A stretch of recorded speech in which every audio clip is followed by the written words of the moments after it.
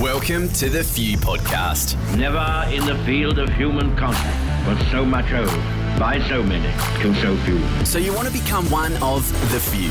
You can't skip steps. You have to put one foot in front of the other. Things take time. I have a dream. Hear inspiring stories from the few and learn about what it takes to turn your dreams into a reality. It's a day for all Australians, isn't it? It's a day that brings us all together. Marvellous. 4, 3, 2, 1.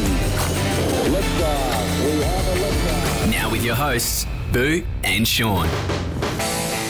Oh, g'day everybody. Welcome back to another episode of The Few with me, Boo, and the legendary Sean Sewell. Hello, mate. How's that accent going? You've developed that deep Northern Territorian drawl. Yeah, well, spending 3 weeks in the last 4 weeks there, definitely had a bit of that happening, and definitely experiencing the wet season as well was a very different experience. So very humid up there at this point in time, this time of year. Oh, it's beautiful. We're very lucky, very spoilt over here in Australia, Northern Territory. It's our wild north, really is in the middle of nowhere. So Sean's pulled off a miracle of travel through various lockdowns of various states, and we're very lucky to have him here today. I read a really interesting article this week. It was about bad bosses and how there's a new craze, and people on TikTok are outing their bad bosses, and they're saying that we could see the largest resignation of poor leadership and management in the history of business, thanks to these bad bosses being named and shamed for sexual harassment, bullying, you name it. So it's social media working for us again. Today's guest is going to be someone that we can have a little conversation about this and about a whole bunch of other stuff that goes on between our eardrums. We have psychologist and business strategist and all-round legend, Leanne Elich, on the show today. Hey, Leanne, thanks so much for coming on The Few with Sean and myself today. Really, really stoked to have you with us.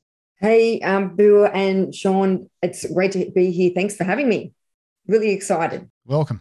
Awesome. Well, let's get stuck in. So when I did a little bit of research into prior to this episode, Leanne, it was good to have a look and sort of say, well, there's this element of that I look at when I work with my clients and things like that, is this psychology element of business, leadership, life, how we show up, all that sort of stuff. It seems that you've taken that to a whole new level, done quite a bit of extensive experience and background in different areas, in medical industry, technology, things like that, and also psychology. And I'm really fascinated about it. I've been sort of an avid studier of psychology and people and peak performance and all that for many years now. Tell us, how did you get into this kind of area, and what is it that drives that passion for you? Yeah, sure. It is an absolutely fascinating area of science and of, human biology. Well, my background is medicine. So I was previously an oncologist. So having that experience with patients that's very emotional, very much a journey for them that is life-threatening, and their quality of life's not good. So right from the beginning, at the get-go, my career, I started studying sort of human behaviour. And of course, during my medical degree, we do psychology. A lot of work that I did was with paediatrics, so the little kiddies with cancer, which I absolutely loved. But it in itself is dealing with emotions, behaviours, trust, and having to build those, and even my own resilience, having to deliver some bad news and being able to, in my own behavioural science attributes that I have and how I can deal with them. And over the years from being clinical, I went into industry and into the commercial world, into business, and basically took those frameworks and methodologies that I learned clinically into the business world. And I ended up studying behaviors, emotions, motivations, and neuroscience and behavioral science in business, and understanding what drives people to make decisions, regardless of whether they're purchasing something, whether they need to make a decision for a team, whether they're in a leadership team, an executive team, and need to make quite vital and crucial business decisions, and the understanding behind it and the motivations and behaviors behind it, plus Also looking at the breakdown of relationships within business and what determines sort of a successful way forward or a successful outcome and an unsuccessful outcome. And with that, I am quite frankly on a mission to understand and to educate others and to work with clients to gain better relationships within business. But it's not just understanding one another and having that authenticity, but it's to do business. So it will end up being transactional. You will be selling something. There will be a transfer of knowledge or a transfer of value, but it has to be done ethically, and you need to understand the person that you're talking to. That's where the fascination is of how we communicate on different levels. I do a lot of work with conversational intelligence, and that's just part of how we communicate in business. Yeah, wow. I mean, and I imagine that the psychology that you needed to learn how to understand and reading people and that sort of stuff is not limited just to the patient. You've clearly got, if you've got sick children, you've got the parents, you've got siblings, you've got other people around that you're managing expectations. As you said, I mean, I can't imagine how hard it is to deliver some of that news that you've had to deliver to people, and then reflecting that back into your own psychology and able to handle situations. I mean, it must have created a very strong level of resilience within you as well. Yeah, and it is quite difficult, especially, I mean, it comes with practice and experience, but initially, when you have, your first little one or your first group of little ones, when it's actually right there in front of you and you need to deliver that news, or you need to then, treat them with radiation, so radiotherapy for 30 days. So they'll have a 6-week course of treatment, especially the little ones are anaesthetized every single day because we can't have them moving because the precision of the radiation needs to be, these days, sub-millimeter. Being able to convey something so technical and scientific in a way for a young person to understand, then to explain it to the adults, so the carers or the parents or grandparents, plus the support network, and also bringing in, especially those that we found in primary school, if they had a brain tumor, let's say, unfortunately, a lot of them might be on chemo, or they would have a certain, radiation to their part of their head, so they would lose their hair.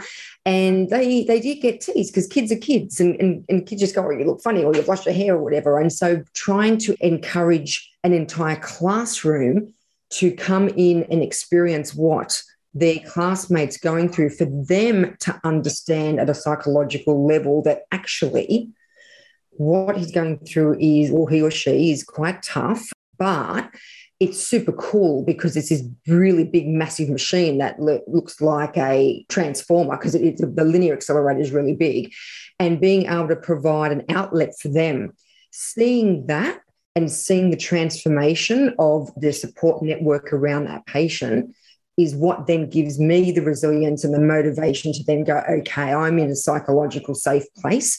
I can put my patient and family in a psychological safe place, and then we can move forward no matter what the outcome is going to be at the end. And it's interesting how the correlation between a medical professional and patient and a business professional and customer or client is actually quite close. It's not as the disparity is not as much as what people think. It's that same sort of relationship, trust and emotion that we use to build a relationship. But Leanne, isn't that, I've got a theory, which is, in business, we make it about business for some reason. And we make decisions different in business and different when it's an organization. But at the core of it, isn't decision-making and psychology and value and all of these concepts just life? Don't we lose sight of the fact of the value we have in a relationship and the value we need to create? We have to create these safe zones to optimize time, to do the simple things like look after our health and well-being as much as we need to look after our sales pipeline. Does psychology isn't just behavior and behaving as a good person and showing up and being consistent? Isn't it just kind of all one and the same? Like, what's the difference? I love that. But honestly, you're right. And a lot of it is what we think is common sense. It doesn't come, unfortunately, naturally to people at all. Well, I work with some psychometric instrumentation, like personality traits and disc profiling. I do a lot of work with business archetypes. So archetypes are from Carl Jung, the Jungian archetypes that were developed. He was a Swiss psychologist that worked with Sigmund Freud. And being able to transfer these archetypes into business or into branding, into marketing, which is where you hear them a lot, but I've transferred them into business and I've been using them for a long, long time, where I always say we concentrate on the business first rather than the people first. A business doesn't run without people. A sale doesn't happen without a person. So without building that relationship and actually developing that skill to connect properly, the sale's not going to happen. Anyone can sell something once or twice. It will happen as a fluke, but can you do that for 10, 15, 20 years?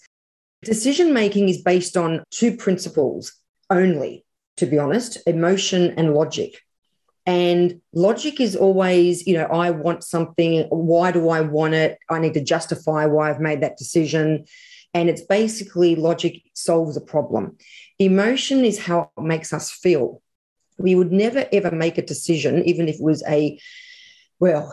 it does happen, but we generally don't make decisions unless we feel it's the right decision and makes us feel good. Or there's going to be, even if it's a hard decision to make, that the outcome is going to be positive. And so, to be honest, and there was actually a Harvard Business School study that was done saying that around about 90 to 92% of decisions are made using emotion, and then the logic comes in later. So just saying that means that when you're doing business, you deal with people. That's what comes first. And understanding how they want to be communicated to, what they want to hear. And everyone's different. The way I'm having a conversation with you guys now will be certainly a different conversation I would have with another group of people. It depends on what resonates with them and how they want to be perceived, and also what their innate personality traits are. It's really interesting. I just read last week about emotion-led decision-making and how it's all emotion, and then we trip into that logic circuit. And I certainly remember that when I was in the Air Force and in Afghanistan, and had my mild PTSD compared to most, but learning that cognitive behavioral therapy technique and understanding how you can logic yourself out of everything. Like, how do we help businesses though? Like, how do we help people understand that everything is about people and not about the features and benefits on your device? Yeah, we just find that comfort zone in the tech and in the science, don't we? What are some of the tips people that have got that self-awareness around, trying to have conversations and trying to connect people with the human side of everything that we do? Have you got any techniques or experience that have worked? Yeah, I do. Absolutely. And, you're right, there is a human side to business. And what I've noticed too is with the pandemic and lockdown, that because we've been a lot more insular and remote, that we have lost some of that innate skill that we have just to connect socially. I mean, we're animals, we're social beings. It's natural for us to want to talk and communicate with others, but in the way that we do it, we revert back to our default. And unfortunately, our default isn't always what the other person wants to hear. And that is a massive problem in business, that we think everyone we're communicating to is like us. What is easy for us to understand, what we want to hear, how we want to hear it, how we want the message to come across is what everybody else wants. And that is just simply not the case. So with some of the tools that I use, disc profiling being one of them, there's actually quadrants within disc: dominance, influence, steadiness, and compliance. But within those quadrants, there's then 4 personality traits. So we end up with 16 personality traits around the sphere. And what we tend to do is look at the person that is operating the business and their staff, how the business wants to be portrayed in the industry as an industry expert, what customer segments they're dealing with. So what are the types of customers that they are selling to?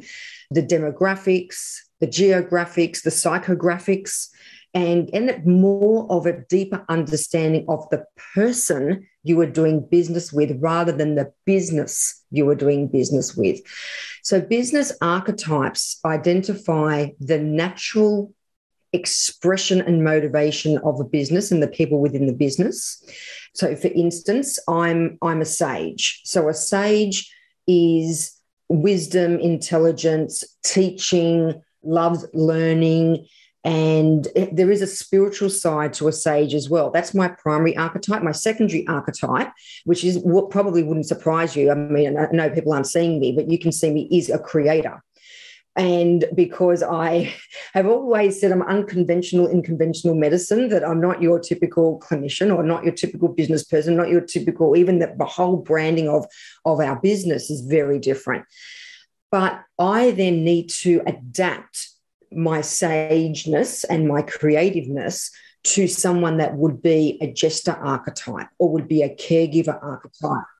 But Leanne, why are you different? Where does that fit in? Why are you doing all this random stuff? You did medicine, you're an oncologist, you have a career mapped out for you. Like, where does that fit into the whole here? Because as I transitioned into the business side of medicine, I was in that for about 17 years, I noticed the limitations of people being able to communicate. And I am very much, and you can tell I'm very much a talker and very much a communicator and love networking and just love learning from people. I mean, I love teaching people. I love listening to what they have to say and what their areas of expertise are and how I can bring them into my network to make myself a better person, and also what can I give them to make them a better person as well. And I noticed that right from the beginning of stepping into business, that there was this big hole of relationship selling that was non-existent. And right from the word go, I built international pathways and relationships to be able to bring in new technologies into Australia and New Zealand, to be able to lobby with the government, to be able to have these technologies and this ginormous, I guess, aura of information that we could get our hands on. It wasn't just somewhere else, or it was international or some, globally that we couldn't get our hands on. We actually had it on our doorstep and we were able to use it. And that was my mission right from the start. So again, you got to remember, I wanted to be in medicine when I was 5. And there's a story to that too, which is quite funny. But I am a nice person, I guess, but it comes across a little bit like, she wants to help the world. Well, yeah, I do. I wouldn't have gone into oncology in the first place, but it's not just about that. It's about bringing out the best in everyone and what skills. Everybody's got them. Some of them are just dormant. What can we do to accelerate that or ignite those dormant behaviors that everybody has, especially in business, to then project a business even further? So for me, it's important to see this transformation, sales acceleration, but done ethically in the right way.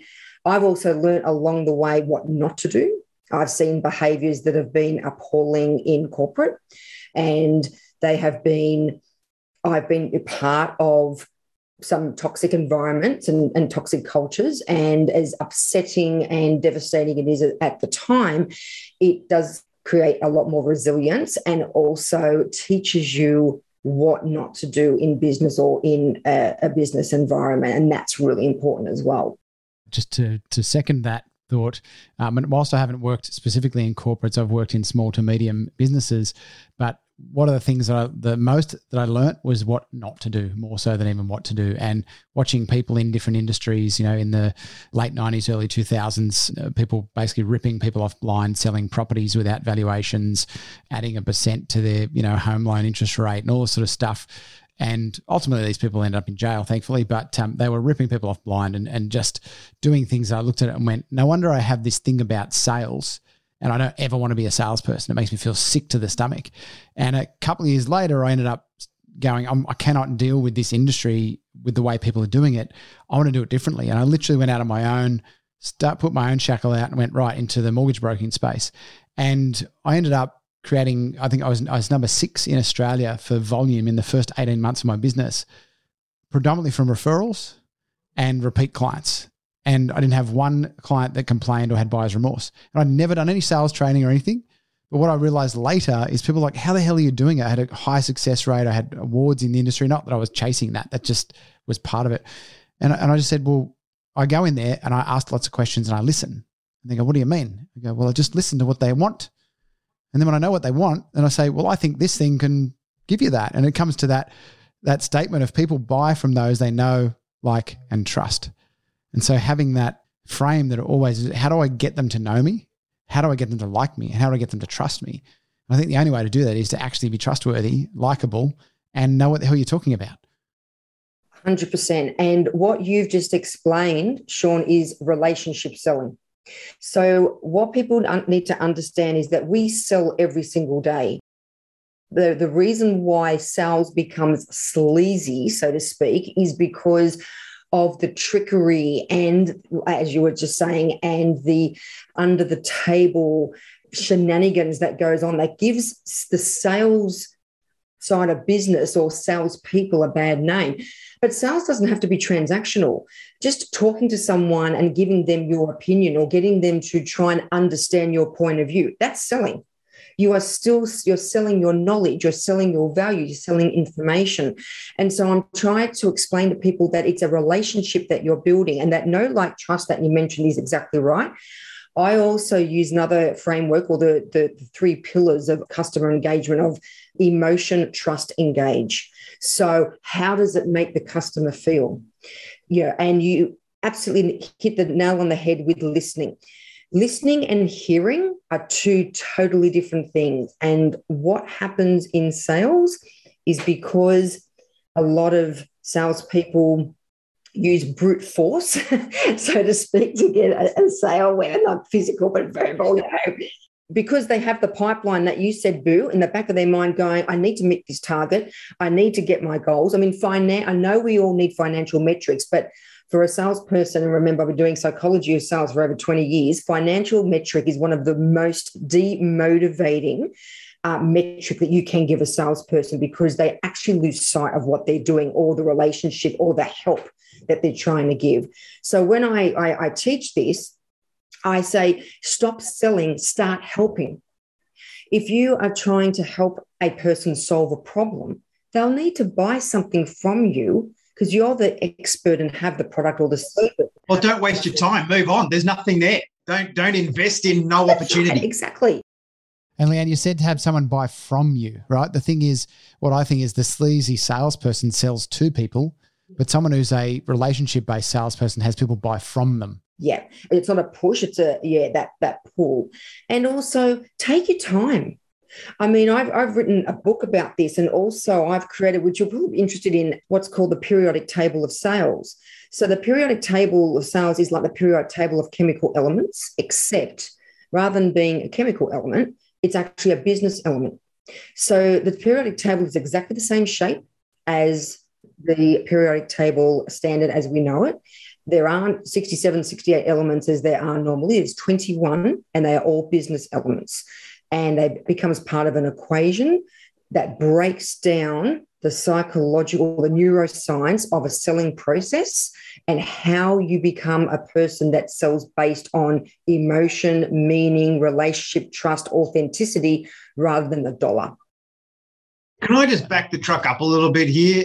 Leanne, you mentioned something before. Funny story about becoming a doctor. So when I was 5, Santa bought me the game Operation. I don't know if you remember the game.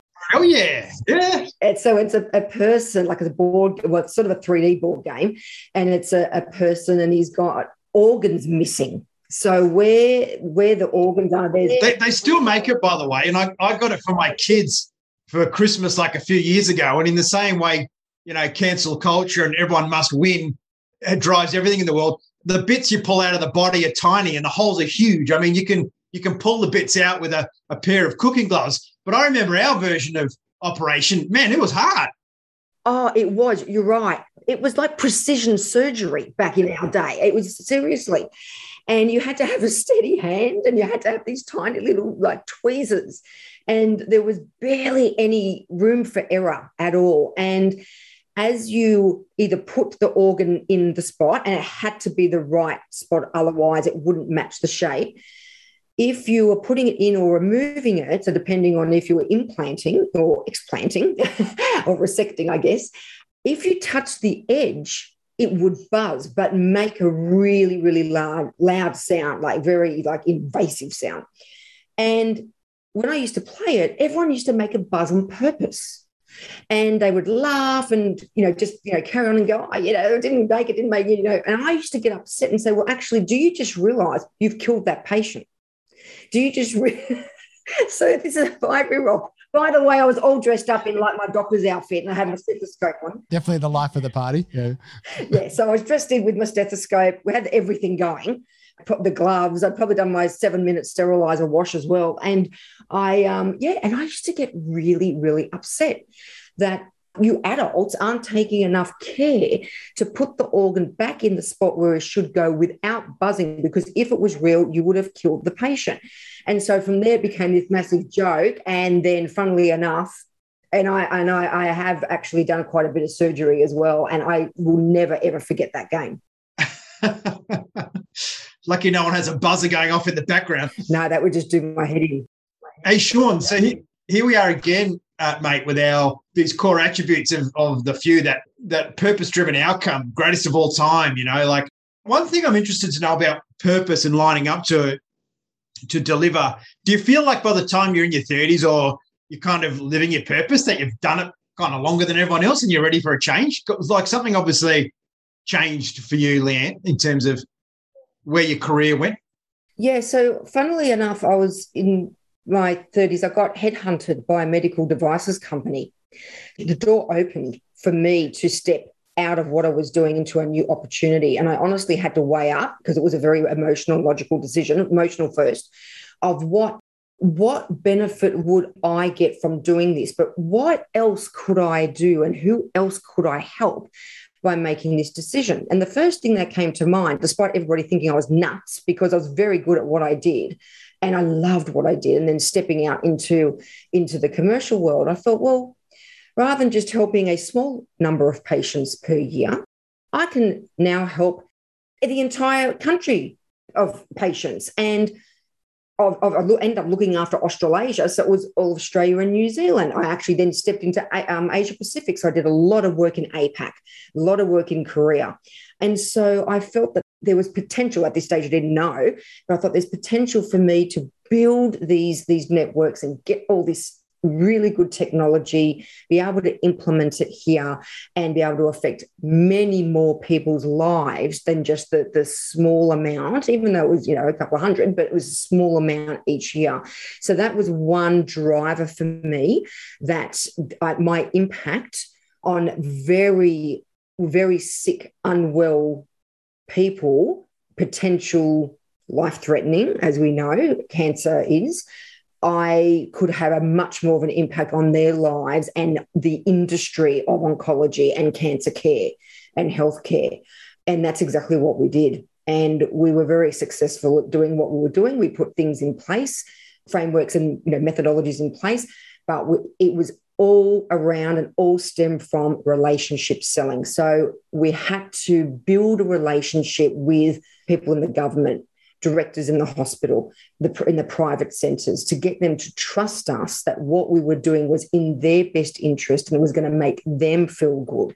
So a lot of the sales cycles were quite long, because you have to put the time in, especially when it's something new, in the beginning, to develop that relationship and be transparent. And then over time they get to know you, and some of them bought from us continually. I mean, I've actually made really good friends with a lot of my former customers that I still speak to and work with today. Yeah, it's very, very, sounds very familiar, Leanne, too. I mean, my journey's similar. I started off, helping a few people in the business space one-on-one and that sort of stuff, and ended up, and 5 years ago now, moving to a joint community, like a community model with some, still connecting with my members in my inner circle group. And I'd say 3/4 of those people are now friends of mine. These are people that are obviously paying for a service and paying for support and paying for all that. But I literally, when I flew to the Northern Territory, I was up there, I said, hey guys, I'm going to be up there for dinner. 20 of them showed up, just to have dinner. We weren't talking shop. I wasn't working. I was just happened to be flying through to go to another place to do a keynote. they were all there. A couple of them invited me to their house to have dinner on another night. And that's the thing, to me, the satisfaction of relationship selling is incredibly powerful. And when I moved my one-on-one clients across, I started with 6 members in my group. I've got over 100 members now. Every single one of them has come from a referral from someone in my group or someone I've worked with before. So if I didn't have the relationship with those people, I wouldn't have 80-something, businesses and 125 members or something in my group if I didn't build relationships with people. So for me, it's been very, very easy to develop and grow a business because people are like, oh, you should talk to Sean, because I've got a relationship with them and they know that I'm not full of crap. And to me, again, what I'm hearing, I think, is another theme that we see with the Few a lot, is how you're saying you want to make a bigger impact and change, improve more people's lives. How important is the concept of legacy to you in what you do? Oh, extremely. And it's not anything to do with, I want to be known as a great person or, this person that's, achieved all these things. And, I have a lot of credentials. You probably would have read it. That's not what it's about. It's about what impact have I had and how things have changed for the better, for whether it's businesses, for people within businesses, patients, before how that in itself, the transformation is what the legacy is, that I or whoever has been able to devise a framework or a method or a technology or a service or a product that affects someone else in a positive way that then rolls on and on and on and on. And other people contribute as well and improve it. But it's, your baby, it's what you started with. And people just, you and your referrals wanting to join your group, seeing you as a thought leader, going, I want to learn more from Leanne. I want to learn more from Sean. I want to learn more from Boo. That is what the legacy is. And the other thing too is when it comes to leadership, legacy is also for those that are good leaders, but also help others become good leaders. And for me, that's the epitome of leadership. It's not being bossy. It's not being at the top. It's not being at the top of the triangle and the hierarchical status. It is having those skills to develop someone else to be an exceptional leader. And that in itself leaves a legacy. And do you think bad leaders are being exposed a bit more now? Like just not just what I said earlier, but with so much technology, so much information available, leaders used to be able to lead because they could hoard information, right? And information was power. Do you think today leadership is becoming, well, you look at the global platform, I have an opinion, but do you think leadership is becoming a defining issue for society? Yeah, it is. And the problem with a lot of leadership, and this is where we get political at all, but I do talk about political leadership from time to time. And this is one issue, is that a lot of leadership people see as personal gain. I'm the leader, I'm at the top. What is in it for me? And unfortunately, and it's the job of, political leadership, it's their job to get as many votes as possible to be voted in. But again, you're leading a party, but it's personal gain. And people need to realise that you don't become a leader on your own. You don't remain a leader on your own. You need the support, the network, the group around you. There's one attribute I tell my clients when I'm doing leadership coaching is you need to be a follower. Would you follow yourself? Would you look up to yourself? Would you go, geez, Boo, you're a great leader and you're a role model or an icon. I want to do what you do. I want to learn from you. I want to, experience what you're doing and ask you questions and, develop my skills based on what you know. Would you do that to yourself? Would you follow you? And if you wouldn't, you've got a problem. So that's one thing I say. You need to be the best of you in a way that is, collegial, so then others will follow and you can impact their lives. But you're right. And I find the word leadership is being used a lot as well, because obviously we're in this era of leadership being so important. But the expression of leadership or the motivation behind leadership, I think, is sometimes incorrect. I think you're right, Leanne. And people think leadership is it's a hat you put on in the context of your job or in your business as the boss or whatever it is. I need to turn up as this leader, and that might be dictatorial, blunt, aggressive, whatever it is, whatever they've learnt there's a process that I run through with my clients. Actually, was part of the keynotes I did as well that I went through with people. It's about getting people to define what leadership actually means to them. So who is it they actually aspire to be as a leader, rather than just taking what other people say as this is how a leader should show up. It's like, well, no, how do I want to show up as a leader? What resonates with me? And it took me quite a few years to figure it out. I think it's about 6 or 7 years ago now I figured it out. And my definition of leadership is I am humble, authentic, and vulnerable. That's how I want to show up as a leader. You're a great leader, mate. I think that those are such admirable traits. But it was aspirational, Boo. At one point it was aspirational. I wasn't that. I was like, who do I know that inspires me? You said, look at yourself. Would you follow yourself? Well, what I did is this process is about look at other people that you go, wow, I really love Boo's tenacity to get stuff done. I really love Leanne's creativity. I really love Elon Musk's just ballsiness, guts to just put it all on the line. What are these traits that other people have that you resonate with and that you aspire to be that? And ultimately I'd say, look, if you could be standing at your own funeral in 30, 40, 50 years time, whatever it is, and watch someone giving a eulogy about you, what do you want them to say? Because that defines who you have been, not what you were doing, who you were being. And I think that's vastly more important. Yeah, that's 100%. So, Leanne, do you find certain personalities and leadership types in certain industries? Again, I've got an opinion on this, but I'd be interested to find out whether you see it as well. Absolutely. And there are people that are born leaders, and that cliche is actually true, that have that emotive, they're full of empathy. And every leader needs to have some form of empathy. You can't lead without empathy. In fact, you can't do business without empathy, to be honest. But there are some personalities that are, and that's more in the sort of that dominance sort of quadrant, where they're quite assertive, quite blunt. They have, very level 1 conversations that don't end up going into level 2, level 3, where they start sort of delving and asking questions, or what they, very, very short. They're the people that want the 1 page rather than the manual. And they struggle quite a bit with leadership because it's not in their nature to be patient. It's not in their nature to listen. They want decisions yesterday, and it's difficult for them. But now these can be learned skills, and there are a lot of D personalities out there that are leaders, but it's not natural for them. Someone who's an I, so an I, which is influence, is very much a natural leader. The one thing, though, with I's is they are very social, and they can be a little bit too transparent and too open. But that is still good to have rather than the opposite. But there are, yes, to answer your question, yes, there are certain personality traits that would naturally exhibit leadership qualities, and it would be easier for them to go on in the leadership world than others that are different personality traits.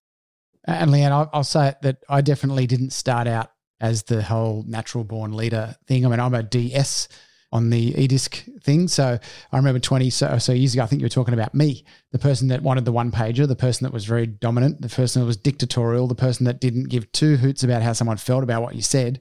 But I also realized that I was taught that by other people. But it was as I started to shift from being stuck in the ego to more of a heart-centered focus, I started to realize that this is not actually working. It's not working for me. It's not working for other people. And I gradually moved into that more empathetic frame. And I definitely am far more dominant now in not in the D, but I would say in the S side of my personality and how I show up. And that's been something that has been a learnt skill. It wasn't something I started with naturally, definitely not. No, that's good. And which means that obviously other people can learn it too, if I'm coming from that far back. You've got to be open to learning as well. So you've got to be willing to, as you said, vulnerability. And I love that. And I love that you said that. Vulnerability, your shortcomings. You are willing to learn. You're willing to open yourself up and be told that that's not right, or you can do that better. And you don't take it to heart. You go, okay, how do I do it better? Show me, tell me, what do I need to do? And I'll practice. That vulnerability is what has created or given you that skill of now transforming from that assertive, blunt D into a leader. Definitely taken a lot of work, but worthwhile, because the relationships I've got, like my team, I've had team now for over 15 years in my business. I still ask them every now and then, so why are you still here? And they go, that's because you don't live here and never in the office. Is that a joke or is that for real? But anyway, the point is that I've seen that, and they'll give me feedback. They'll be blunt as if they need to let me know that I'm doing something that's not okay. I'm like, whoa, shit, okay, sorry. Yep. It's okay, a nice way to live too. It is. Like it's good when you're a leader. Like it makes decision making so much easier. When you go for these obscure management techniques where you don't want to know anything and just get on with it and don't bring me problems, it's just a house of cards. Like leadership is I reckon it's a world of pain. I was reading somewhere it's like a $220 billion industry, and the return on investment we're getting in leadership development right now, it ain't good. It ain't good. But also leaders can't be afraid of failure. And, failure is important in anyone's growth. Failing is life. Like it is very hard to succeed. You write a paragraph for a particular paper. The first time you write it, it's going to be a failure.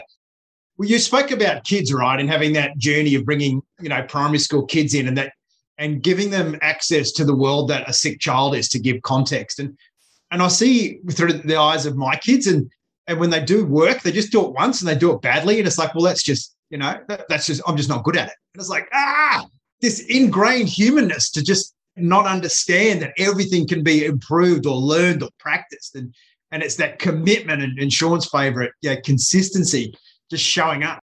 That's key. And I find consulting in business, and Leanne, you might see this as well, just the scattered thinking that goes on, just the shiny new thing. And very much so. And 90% of businesses I find are that, want the latest and greatest and the best, but don't actually look at the depth behind it or the reason behind it, the resources behind it. And if you don't understand what's behind it, that's just a novelty and that's going to wear off, or you're not going to be able to, use it optimally, and then you go on to something else. And that's sort of the problem that we live in now. Everything's disposable and at our fingertips, and we want to be good now. We don't want to wait. We're not patient anymore. And that pushing through the failure, and understanding, where did I go wrong? Where can I do this better? What do I need to learn, that we all went through to make us who we are now? That is, I feel, is not being encouraged with the kids these days. And even, I can see it in young adults as well. And even going into business, I mean, there's some older adults that have sort of stepped back into that world. And I think there's just an expectation that you do it once, you do it well, or you're out. That's not life.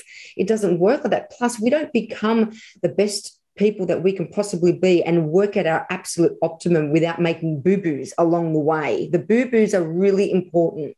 But we break things big. That's what happens. We hide the boo-boos and then things break big. We get divorced, companies collapse, people lose their jobs. We have this huge traumatic outcome because we never invest the time and effort to unpack the small things that lead up to it. Nothing big that happens in life happens in isolation. Well, unless you get hit by lightning, fair call, but you probably shouldn't have been outside, so that's on you. There's always a cause to everything. And I think what's such a powerful technique to learn as a human is to unpack those little tiny things and just emotionally divest yourself. It's just a human thing. I heard it explained really well the other day. It's not a failure. It's just an experiment or an attempt. And they're okay. Every time that the attempt didn't go the way you wanted to, well, that's where you learn, right? But Boo, to add to that, I think what people often believe, though, is that it's not that failed, it's that I failed. Yeah. And that's the problem. They're creating and associating it with their identity that I failed, which means I am a failure, versus, that thing we tried didn't work. It was a failure, doesn't make me a failure. So I think, and as you said, Leanne, I'm seeing that in the the younger people in business and team members and stuff coming through, that they've got less resilience and less willingness to fail. And there's that, I can't remember who said it, but it was fail fast, fail forward, because the quicker you fail, the quicker you learn. Well, nothing's gone wrong for the last 20 years. There's 25 years of economic growth, mate, in this country. There's nothing to stress about. There hasn't been. Our walls don't get blown in. No one dies. Everything's like Australia is this little microcosm. And Leanne, is there truth to this theory that the reason there's so much depression and anxiety is because there's really nothing to worry about anymore? So we just worry about everything? Possibly, but no, Jen. We just worry about nothing. What tends to happen is the impact, because what you're saying, that there isn't any major devastation, that when something small happens, it's embellished or it's exaggerated, where someone else will go, oh, okay, we'll deal with that. That's okay. It's like, oh my gosh, how are we going to deal with it? Where it should be just a little thing. If it's all relative. And because we haven't got a control of something going devastatingly wrong, anything that's small is now devastating. So in a way, what you're saying, Boo, is right, but it's just the way that we perceive it and we measure it ourselves. Now, also, other people's resilience and tolerances are very different to our own. So what also happens, and this is where your own archetype comes in, is subconsciously, and they call this the collective unconscious, there are certain aspects of life that happen that trigger emotions and memories. Now, something that might trigger you, Boo, I might just go, oh, okay, well, I'll have to deal with it in this way, where for you it might be a big deal, and vice versa. It might be something that you go, it's okay, we can deal with this. And I'm going, you don't understand. I don't know how we're going to fix this. And you see this in relationships, and you see these even in friendships, that the two perceptions of the problem. And it depends on our own internal and our innate emotions and feelings that represent the problem in the first place. Expectation management. It's self-regulation too. But also, you said it's someone's perception. That's right. They don't have something to measure it against. And I think, as you're saying, but when we're exposed to more impactful things, something that happens in our lives, something traumatic or whatever, we kind of get that perspective for a period of time. And it's almost like, and sometimes it stays and sometimes it kind of diminishes and we go back to. Yeah, it's a shock and we forget about it again. We normalize. We find the new norm. I mean, for instance, I can even, now I'm opening right up. I mean, for me, my hair, I've got sort of short hair and it's sort of blonde at the top with curls and things. Oh, you're rocking it. It's great. A little bit like your hair, Boo. And for me, that's my identity. And people know me. And I wear a lot of pearls or bows or some kind of little piece in my hair, and I've been known for that for 20 years. It's got to a point now that's become part of my archetype. I'm doing keynote speaking. I need to have something in my hair. Quite often it will be, what's Leanne going to have in her hair, or what? It's just become this thing. Now, for me, my hair is important. Obviously, we were in lockdown here in New South Wales for nearly 6 months. We couldn't go to the hairdressers. Now, normally, if that was the case 2 years ago, I would have been distraught. What do you mean I can't go to the hairdressers? It's been 4 weeks. I've got to get my hair done. I've got to get it dyed. I've got to get it cut. It's going to look terrible. The bows aren't going to sit right. It's not going to frame my face properly. It's not going to look like me. And I, 100 million things I could think of. For 6 months, I didn't go to the hairdressers. Obviously, I've been now. But because we were dealing with such an impactful problem of a pandemic and, people being affected, positive cases, people dying, it took the hairdressers, that problem, it put it into perspective and went, well, actually, yeah, it's not ideal and we'll wait 6 months, but we've got a bigger problem here. So I think I'll just, deal with my hair later. It's not that big a problem considering what we're dealing with. But it takes almost a catastrophe for us to then realize that the things that are important to us that technically we can do without aren't a problem. No, you're absolutely right. And it's perspective again. It's perspective. So given you've seen a lot of stuff, you've been through a lot of things, you've learned a lot in a different number of different industries, and I'm sure spent plenty of time psychoanalyzing people as you're working with them or just seeing them in life. What's a key lesson or takeaway that you've picked up in this journey, and if you were that you would take back and deliver to a younger version of yourself? Wow. Yeah. A couple of things, actually. The first thing is don't be afraid of failure. That is certainly one. That's also why I brought it up before. And that was something when I was younger, being a perfectionist, being extremely competitive. It was, I need to be the best at everything. I need to be on the podium. I need to be doing this. I need to be cast. I used to do a lot of dancing. I used to be cast as the principal. And if I don't, I failed. No, I haven't. It's just my perception of failure. So for me, if I knew that there was going to be something else come afterwards, that it wasn't going to be as detrimental as I felt it was going to be, that would be something that I would say to my younger self. It's okay that you haven't come first this time. Someone else has. They've deserved it over you. Your time will come another time. And the other thing is to acknowledge the opportunities that we are presented with. So quite often these things are smack bang in front of us and we don't see the doors open. We see it ajar and we don't take any notice. But what we need to do, and I don't like cliches at all, to be honest, but the cliche, stop and smell the roses. What we need to do is just keep our mind wide open, is what I actually call it. Mind wide open, or think outside the box, like the business. And just for a minute, look in your periphery. Stop just being blinkered. Look at what's around you. And if there are some doors that are a little bit ajar, push them open. Step through, because you just don't know what is there for you on the other side. Yeah, there's always risk and it can be a little bit daunting, but if you don't give it a go and you don't see what is there that could push you to your full potential, you will never know. So that's another thing that I would have told my younger self. Maybe they should give you your call if they think a door is ajar. Yeah, there's obviously some perception issues right there. So. Yeah, they can call me and I'll just go boof and push them through and go on. A lot of people need a safety net, and and I can provide that safety net, but you know what, just go for it. But it's not that simple. But yeah, just be a bit more open to things that are out there, things, and like you were saying, the great resignation, as they're calling it, that is happening. That is happening. It's for a multitude of reasons. It is because of poor leadership. It's also because of the way the people are behaving and communicating at the executive level under stress. And people have just said, no, I've had enough. I can't take it anymore. This is too much. And there is this, what they call the great resignation. All these people are going to need opportunities. Other people need to step into opportunities. Just be mindful of what's around you. And that wraps up another episode of The Few. Thank you to our partners, Afterburner, for team building, development and alignment. We understand now how important it is to have the right people around you. Get them on board with where you want to go. Momentum Media, the largest industry publisher in the country, connecting your business to the Australian community.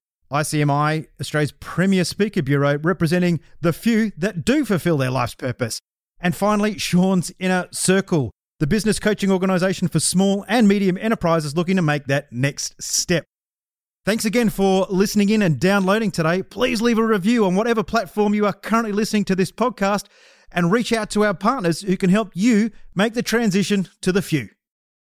Absolutely. No, really, really appreciate your time today, Leanne, and give some good reminders there about, relational selling or relationship selling. It's don't sell to somebody, build a relationship and they'll buy from you. It makes it easier, better quality clients, less bull crap, and actually building some real relationships. And the other thing is, really focus on that leadership piece. Like, how are you showing up and who are you showing up as? So, got a lot out of the conversation today, and I'm sure our listeners will also. So, a massive thank you, Leanne, for coming on today.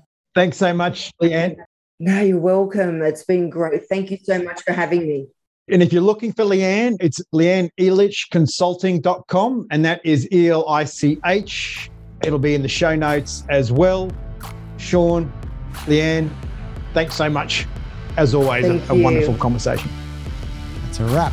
This has been The Few Podcast with Boo and Sean. If you've got value from this episode and you would like to support us, please share it with your friends. If you're posting this on social media, use the hashtag #TheFew so we can see who's listening. The Few Podcast is recorded at Momentum Media in Sydney, Australia. To listen to more episodes, visit us at fewpodcast.com and make sure you subscribe so you never miss an episode. Dream big, keep pushing, and one day you can become one of the few. We'll see you next week.